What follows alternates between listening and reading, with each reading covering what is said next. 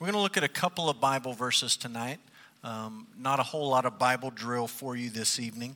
On Wednesday nights, we're talking about the Bible, and we've spent the last several weeks talking about what it is we believe about the Scriptures. What do we believe about the doctrine of the Bible? And some of the things that we've talked about leading up to where we're at in the study right now is the inspiration of the Bible, the inerrancy of the Bible, the perspicuity or the clarity of the Bible, its authority, its necessity, sufficiency, power, unity, and beauty. And last week was a pivot. We're no longer talking about the doctrine of the Bible. Now we're thinking about how we actually make sense of the Bible. And so last week we talked about the canon. Why do we have these 66 books, no more, no less? Why are these the books that we're trying to interpret and make sense of?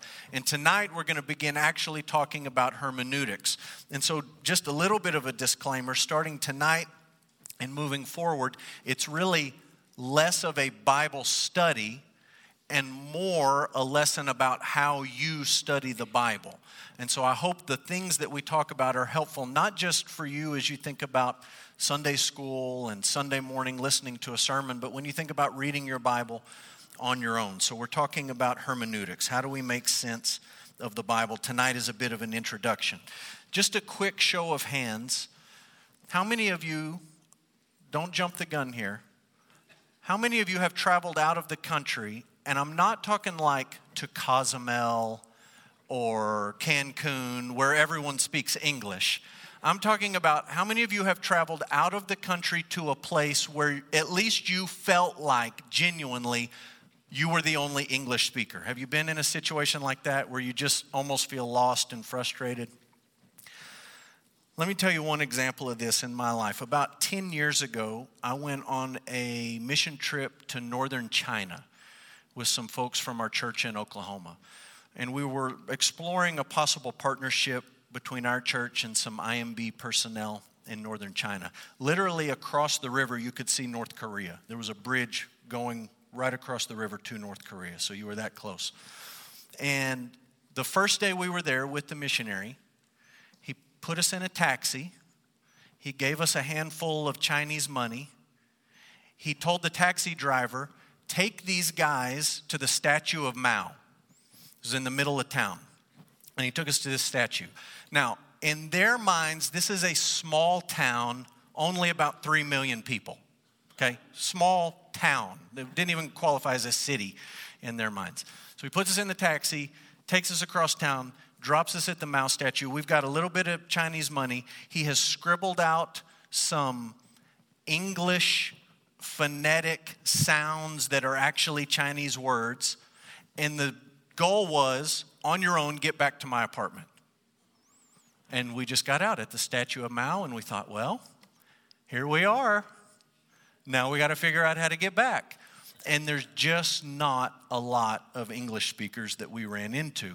And you may not have been in a situation exactly like that, but perhaps you've been in a situation where there was just a communication barrier. There was a language barrier, and you just weren't able to talk to people. You needed to, you wanted to, and that ability just wasn't there. If you've been in that situation, you know how helpless you feel. You just feel completely helpless. And you know how quickly you get frustrated. You just real fast, you talk louder and louder. You start saying very basic English words as loud as you can. Like that's like they're deaf. You're talking to deaf people and they can't hear you. So you turn the volume up and your blood pressure rises and you get red in the face and you start tensing up all your muscles. And it's really, really frustrating.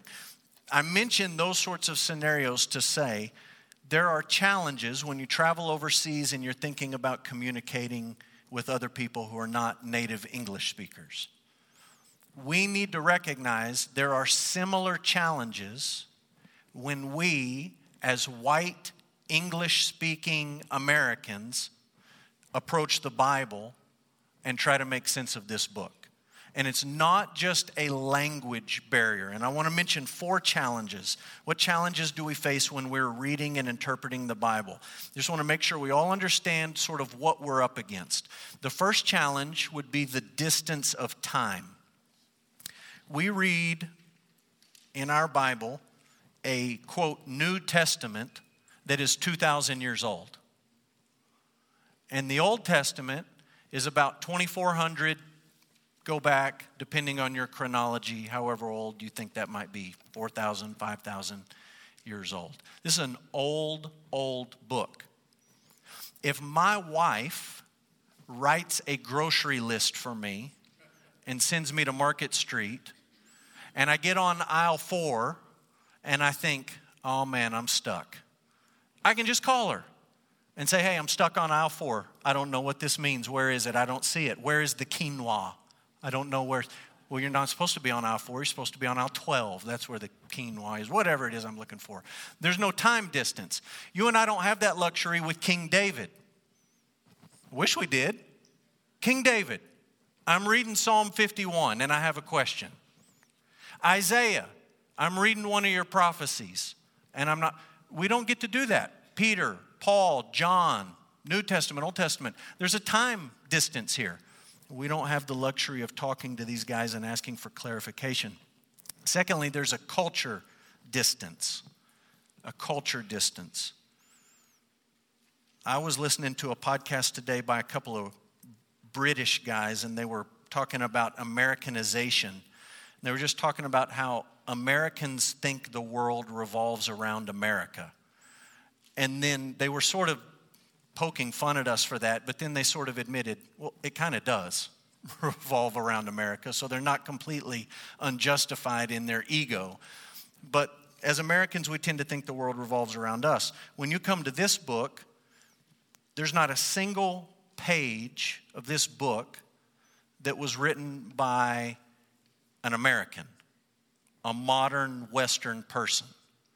It's all written by pre-modern people. Not postmodern people, not modern people, pre-modern people. People who lived not on our continent. People whose worldview was not exactly like the typical worldview in the year 2021. There's a vast cultural distance between us and what we assume about life in the world and the biblical authors and what they assume about the world. Third, there's a distance of geography. I think that's obvious. If I visit with you after the service tonight and I tell you that a couple of weeks ago my son rode sheep in West Odessa, it's a piece of geography. As soon as I say West Odessa, most of you get a mental picture of something. I don't know what it is, but you get a mental picture of something. You think, oh, okay, I have a category for West Odessa. Or if I say to you, you know, my daughter played basketball and volleyball this year. One of the teams we played, I did not like playing them, was Crane. Oh, I don't like those people in Crane. They're the worst. You start to think, oh, I know the road that goes to Crane, or I've been to Crane, or I've been in their gym. There's a mental picture. But if we open the Bible and I say to you, now some of you have traveled to the Holy Lands, but most of you haven't. I haven't. If I say this story takes place near Beersheba, what do you got in your mental database for Beersheba? It's not beer, Beersheba. What if I say it's close to Ai? You're like, oh, I've heard of that. What book is that one in? I know, but like visually, you don't see anything. You don't know what it smells like in Ai. You've been to West Odessa. Ai, you hadn't been there. So there's a distance of geography when we're trying to understand these things. Lastly, I mentioned this earlier, there's a distance of language. The Bible was not written in English. It's written in Hebrew and Greek. We're going to talk about that as we wrap up tonight. I just want to say this on the front end. Translation from one language to another is always really, really tricky. Is not a simple thing. And when you meet people who can translate on the fly, like interpreters, and they can listen to a speaker and just translate, like that is a magical thing taking place in that moment. It is really, really amazing the way the human brain is working on the fly that quickly. But it's an entirely different challenge to translate written texts. And that's really what we're talking about tonight. So there's all these distances. R.C. Sproul says this as we think about hermeneutics. The science of hermeneutics is the science of biblical interpretation. We are trying to interpret the Bible. And I've given you 4 verses here. I'll be honest with you, I don't know how the last 3 got on there. The only one that I want you to pay attention to is Luke 24. In Luke 24, verse 27, this is after Jesus has been raised from the dead, and he appears to some disciples on the road to Emmaus. And Luke 24:27 says, beginning with Moses and all the prophets, he interpreted to them in all the scriptures the things concerning himself. And that word that we're looking at there is interpreted. He interpreted to them in the scriptures all the things concerning himself. In the Greek word, I believe I put this in your notes, is hermeneuein.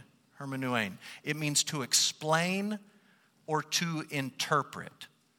It's the same Greek root that makes up the name of, you've probably heard of the Greek god Hermes. We think of Hermes, you see this little statue, and it's kind of dark, but he's got the wings on his hat, and if you look close, he's got the wings on his feet, and he's running, and he's delivering these messages, and we think he's the messenger for the gods. You could also say he's the spokesman for the gods, or, if you wanted to be true to the root that makes up his name, he's the interpreter for the gods. He takes a message from the gods in Greek mythology, and he delivers it to human beings in a way that they can understand it. That's sort of the root idea of interpretation or explanation as we're making sense of it tonight. What's the goal? What are we actually trying to do when we interpret the Bible? 3 simple things. Number 1, we want to understand God's Word. We spent all those weeks talking about the Bible. It's inspired, it's inerrant, it's authoritative, it's necessary, it's sufficient, it's powerful, it's beautiful. All these things we said about the Bible. If all of those things are true, then you and I ought to desire to understand what God has said to us. We want to be able to make sense of it. We want to be able to interpret it. Secondly, we want to avoid misunderstanding. We don't want to get off on tangents. We don't want to get off on something that we think we've got figured out, but we haven't really got figured out, because the consequences for that are pretty significant when it comes to misunderstanding God's Word. Thirdly, we want to know how to apply it to our lives.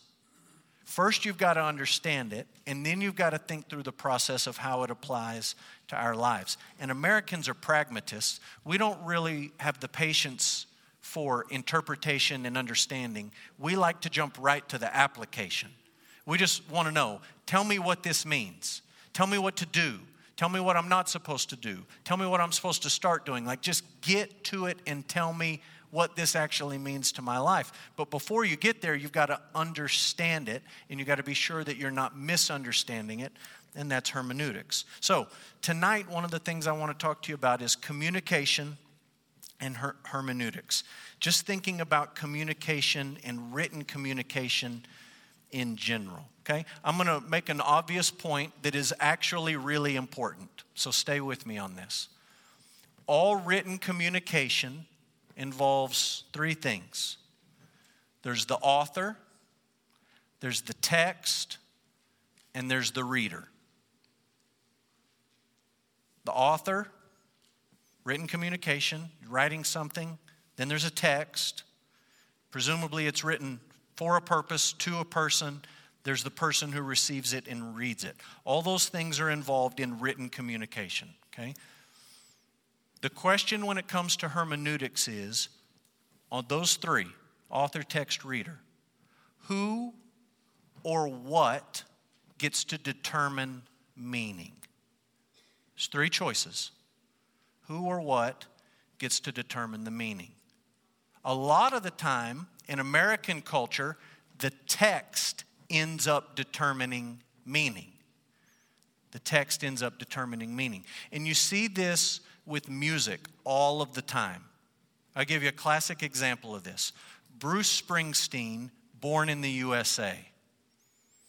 People hear that song, it comes on the radio, and it's an upbeat, peppy song, and I'm born in the USA, and you feel like Lee Greenwood's right beside you, and you feel patriotic, and you think, I need to say the Pledge of Allegiance and salute the flag or something. Like, it just creates these feelings of patriotism. And when the song came out, politicians were using it at rallies to sort of pump up the crowds and be excited about America.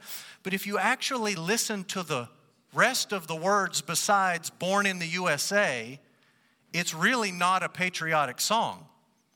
It's really a song that's saying, yeah, this is kind of a lousy place. But then the chorus is upbeat and positive, and the text sort of in that hook, that chorus, that catchy line, it just sort of takes over, and the text creates a meaning, patriotism, that is not really at all, or was not really at all, intended by the author. Okay, that kind of thing happens all the time. Another option, this is very common in American culture, is that the reader determines the meaning. The reader determines the meaning. It's independent of what the author intended, and it's independent of almost what the text says. There's a lot of people that say, in communication theory, it's really just up to the reader. And the reader gets to decide what a text means. Here's where you see this in a crucial arena in our lives, is with the Constitution of the United States. And there's a debate. Is this document that governs really every aspect of life in America in some way, shape, or form, is it a living document or a dead document? A lot of people who say it's a living document end up saying, those guys that wrote it lived a long time ago. They didn't really know anything about life in 2021. And they did their best. They put some good stuff down. But today, it's up to us to go back and to look at this document and to find what might be in there that we've missed over the years. To sort of reinterpret it and reimagine it and sort of mold it into what we wish that it said. That's the idea that the reader gets to determine the meaning. There's obviously another side of the country or of the judiciary that says, no, actually, the intent of the author in writing the legislation, the Constitution or the bill or the whatever, is really what matters. And then you've got a group in the middle that says, well, really it's not a matter of the reader or the author, it's just a matter of what the text actually says. You've got all of these options when it comes to the Constitution, but it's certainly a popular option to say that the reader gets to determine the meaning of the text. Some rightly say that it's the author's intent that matters the most when you're determining the meaning of a text and when you're trying to interpret the Bible. The phrase would be the authorial intent of the passage. That's sort of the question we're trying to drive at when we read and study the Bible. What did they mean when they wrote it? Not what do we think it means, but what was their original intent when they wrote these documents. I'll be honest with you, giving precedence to authorial intent is really the only way that meaningful communication is possible in life at all. Okay? My wife makes me a list. I go to the grocery store. I come back with 50 things not on the list and nothing on the list. And she says, didn't you read the list? And I say, yeah, but I kind of just reimagined it as I went along. That's a breakdown in communication. And it's about to be a breakdown of something else, okay? It doesn't work that way. I went to the bank today. I took my paycheck. I put it in. They send me a slip back that said, this is how much money we put in. I don't get to reimagine those numbers. Right? They gave me a written text, a receipt. This is what you put in. This is your balance. I don't get to say, well, I'd like to reimagine this. And what if I move this decimal over here? And you don't get to do that. It's the only way that meaningful communication is possible. In a book, Introduction to Biblical Interpretation, Klein, Blomberg, and Hubbard say this: we assume that people communicate in order to be understood, and this includes the authors of the Scriptures. It's the only way that communication is possible. Another quote, I didn't have space to put this on your notes. I'll throw it up on the screen. This is Robert Stein, Basic Guide to Interpreting the Bible.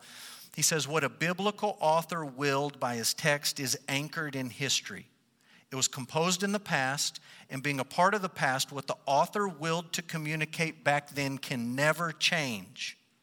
What a text meant when it was written, it will always mean. It can no more change than any other event of the past can change. I know people today think we can reinvent and redescribe the past. You can't do that. It can no more change than any other event of the past can change because its meaning is forever anchored in past history. Yet, what an author such as Paul consciously willed to say in the past also has implications of which he was not necessarily aware. And I want to give you an example of what he's talking about, okay? Take your Bible. Look at the book of Ephesians. Look at chapter 5 and look at verse 18. This is just a very simple lesson on thinking about authorial intent while also thinking about implications that in this instance Paul maybe didn't have in mind when he wrote Ephesians 5:18. So Ephesians 5:18 says this, "Do not get drunk with wine, for that is debauchery, but be filled with the Spirit." Pretty simple verse, right? Just take that first phrase. Do not get drunk with wine. If you're trying to interpret the Bible, all you're trying to do when you look at that verse is say, what did Paul mean when he said that? Now, I've picked an easy one for the sake of illustration, right? You look at it and you say, well, it's an imperative. It's a command. So he's not making a suggestion here. He's not making a request. He's giving a command. Do not do this. So it's a prohibition. It's not do this, but it's don't do this. Do not get drunk. I think we all understand what drunk is. And the reference that Paul has in mind specifically is with wine. Do not get drunk with wine. Robert Stein, we just read him, says the meaning of that text is anchored in history. It will never, ever, ever, ever, ever change. What Paul meant 2,000 years ago when he wrote it is what the text means today. You may not like what it means. You may wish that it wasn't in the Bible. But that's what it means. And you have to deal with it. Especially if you believe that this is inspired scripture, you got to come to grips with it. Do not get drunk with wine. That's what it means. What about whiskey? Paul didn't say anything about whiskey. Not a thing. He just said wine. So, I guess whiskey's on the table. Bourbon, scotch, your drink of choice. No wine. Hard liquor's okay. No. You understand what the text means. Don't get drunk with wine, for that's debauchery. Instead, be filled with the Holy Spirit. The implications that Paul didn't necessarily foresee, but that would fall under that passage include whiskey, scotch, bourbon, peyote, recreational marijuana. That was a slip. Recreational marijuana. You understand, right? There's a lot of things that we could put under that umbrella where we would say, okay, all of these substances are causing you to be drunk, intoxicated, high, an altered state of consciousness, and that would fall under the original meaning of what Paul's talking about. But the original meaning is not going to change. What it meant 2,000 years ago, it's always going to mean. And your job and my job as Bible interpreters is always, first and foremost, to say, what did it mean? It's the same thing as saying, what does it mean? Those are the same questions. What did it mean? What does it mean? Always the same answer to those questions. One of the things I want you to be aware of is this. In our search for authorial intent, you need to remember that the Bible was not written to us, even if it was written for us. Was not written to us.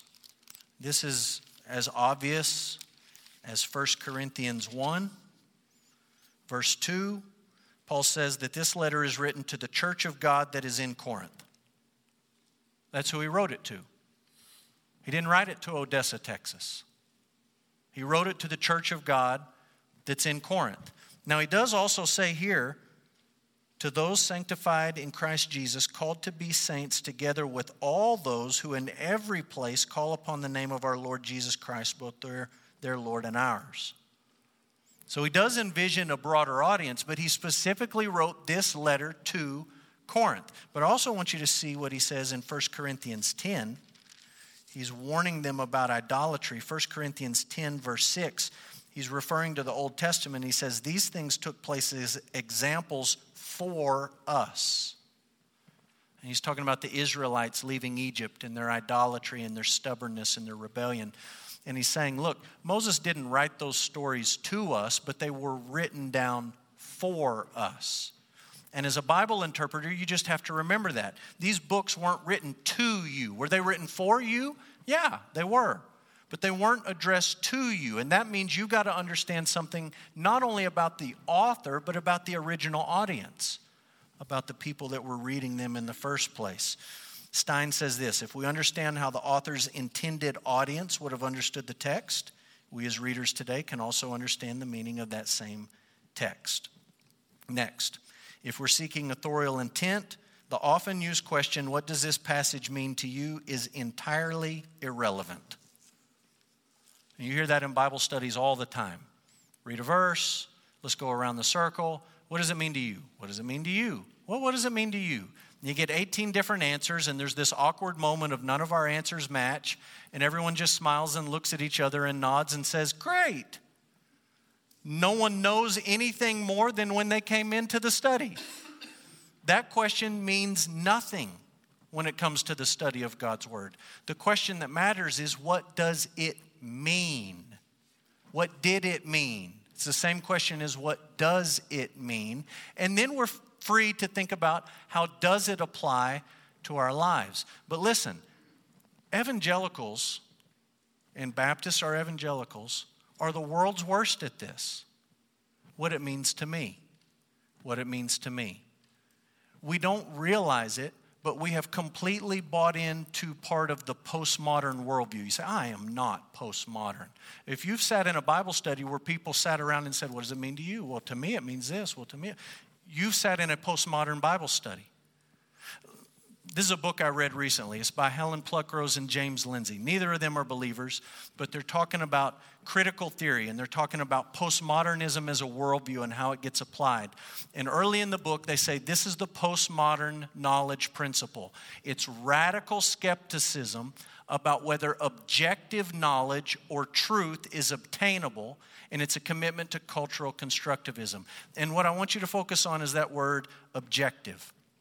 The postmodern worldview says there is no objective truth, there is no objective knowledge. There is no outside of you truth that is unchanging and eternal. All truth is just subjective, meaning the subject determines what's true. You remember back to written communication. Who controls the meaning?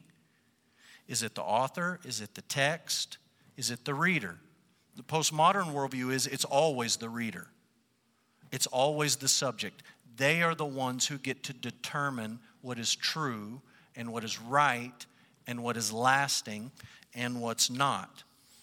You sat in a Bible study where people just talked about personal interpretations. That's a postmodern Bible study. That's a Bible study that's adopted critical theory into the way that they're approaching the Scriptures. So we don't want to approach the Bible that way. We don't want to be subjective in our approach to truth where we just say, well, it's up to you and me and the next person to decide. We want to be objective in our approach to the truth. There is something true in the text, and our job as interpreters is to figure it out. R.C. Sproul says this, what we're doing is seeking to understand what the word says in its context before we go about the equally necessary task of applying it to ourselves. A particular statement may have numerous possible personal applications, but it can only have one correct meaning. You just got to get that in your brain when you're studying the Bible. The text has one meaning. The passage has one meaning. We can talk about how it might apply in different situations to different people. We might come up with different thoughts on that level. But when it comes to meaning, the text has an objective meaning. And the subject, us, we don't get to determine that. The author gets to determine that. It's authorial intent. Now, just a few concluding thoughts, 2 simple thoughts that I think are both pretty practical. Number 1, I think we should give careful consideration to the Bible translation we use. Okay? Now, before we talk about this chart, fill in your blank and then look at me. No one go home and throw your Bible away. Okay? I don't care what well, maybe I do care some translations, but you look like reasonable people. Do not go home and throw your Bible away. Okay? What I'm about to tell you is not to say that Bible is worthless. Because I told you earlier, translation is really, really, really a tricky thing, especially when it comes to written communication.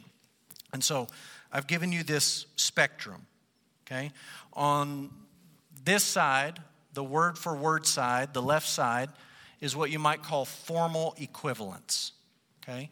On the far other side, on the arrow, it's called thought for thought, and Bible translators sometimes call it dynamic equivalence, okay? This is a spectrum of sort of theories of how you ought to interpret the Bible.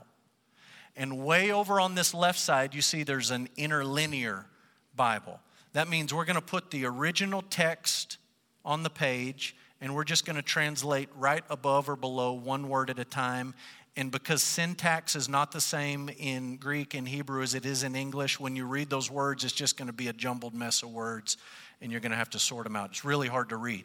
But not too far from that is the NASB, and you see the ESV. We read the ESV here on Sunday mornings, and then I've circled the HCSB on the graph. They've dropped the H, now it's just the CSB, okay? On this side, the left side, what the translators are trying to do is say, we want to get as close to the original text in our translation as possible. We want to make it as close to the original as possible. Now, there's a whole other school of thought on the right side of this chart, thought for thought, dynamic equivalence. And these people say, look, sometimes you can't just go word for word because there's some idioms in the Bible and there's some things that just don't translate well. And sometimes you kind of need to smooth it out and make it a little bit easier to make sense of. What good is it if you're word for word and nobody can understand any of it? Let's make it a little bit easier for people to read. And so way over on the far side, you have the Message. Message really isn't even a translation. It's more of just a paraphrase. But it is rooted, to Peterson's credit, it is rooted in the original languages. Living Bible, New International Reader's Version, NIRV, NLT. I like the NLT. And then I've circled the NIV. Here's why I've circled those two on the screens. If you want to pick a Bible and you just want to read long sections of the Bible and you want to get the big ideas of what the Bible's talking about, then something like the NIV or Moving Right, those are good options. For several years, I'm not doing it this year, but for several years, I've used the New Living Translation as my devotional Bible reading. I'm reading large passages. I'm not studying. I'm not making notes. I'm just reading large passages. And it's really, really good for that. However, if what you want to do in your Bible reading and Bible study is really dig down into the text, and you really want to say, I need to get down to what the author really, really meant, my advice to you is that green circle around the CSB, you stay there or over to the left. And this is what happens. People get in a Bible study. I know this has happened to you. You get in a Bible study and you start talking about something that's kind of hard to think through or sort through, and people start saying, well, my Bible says, well, my Bible says, well, my Bible says, well, my Bible says. And sometimes as the facilitator, you're thinking, I don't care what your Bible says. You're reading out of the Living Bible. I don't care. That's not a translation. That's somebody, it's okay to read it. I'm not telling you to trash it. I'm just telling you when you're really trying to drill down and think about words and phrases and grammar and syntax and arguments and what does the text say, and you're looking for specific connections in the text, it's much better, much, much better to be over on this left side. Now, that left side of the graph is harder to read. It's a lot harder to read. I think an ESV Bible is about on a 10th or 11th grade reading level. That's hard for some people. So when we give kindergartners a Bible, we don't give them a Bible on an 11th grade reading level. We give them the NIRV. Now, when my kids come home and we have family devotions and they pipe up and they say, well, my Bible says this, we say, okay. I don't tell them to rip their Bible apart or scratch that out with a Sharpie. But you just understand, okay, there's been a lot of interpretation baked into dynamic equivalence. They've done the interpreting for you rather than you being able to do the interpreting for yourself. So if your goal is to really dig down and say, my aim is authorial intent, you need to be over on the left side. It's why I preach out of the ESV. So that when we're in here, none of us are Greek and Hebrew scholars, myself included. But we're reading a text that is closer to the original writings, the original inspired scriptures, than something over on the right side of the chart. Okay, one last thought, and this is where we're going to end. I think we should just pray that God would help us to understand His Word. And we should just acknowledge that He's the one who inspired it, and we need His help to understand it. We want to understand what the Bible says, what it means. It's just worth saying, God, we're going to need your help in that. We need some guidance from your Holy Spirit. And we're prone to make mistakes and be confused and miss things or read things into the text that aren't there, and we just ought to be humble to ask for His help. And how we're going to end tonight is reading out of Psalm 119. We didn't read out of Psalm 119 at the front end, so we're going to read out of Psalm 119 here at the back end. And these verses are going to be our prayer. And so Mark and Tony can come up. We're going to sing here in just a moment. We're just going to end. Our prayer is going to be reading straight out of Psalm 119. And so I'll let you follow along as I read these verses. And you join me as we pray these things from our hearts. Psalm 119:12, we pray, blessed are you, O Lord.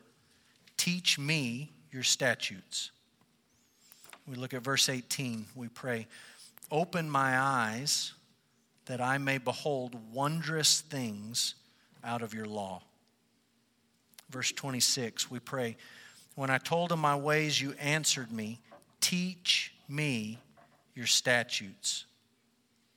We look at verse 33. We say, teach me, O Lord, the way of your statutes, and I will keep it to the end.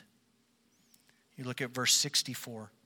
The earth, O Lord, is full of your steadfast love. Teach me your statutes, we pray. Verse 73. Your hands have made and fashioned me.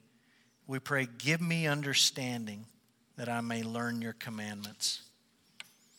You look at 124 and 125. We pray, deal with your servant according to your steadfast love and teach me your statutes. I am your servant.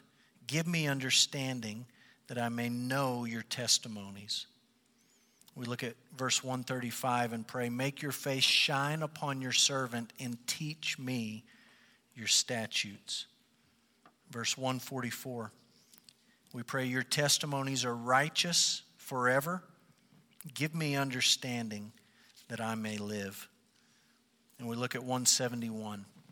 We say, my lips will pour forth praise, for you teach me your statutes. Amen.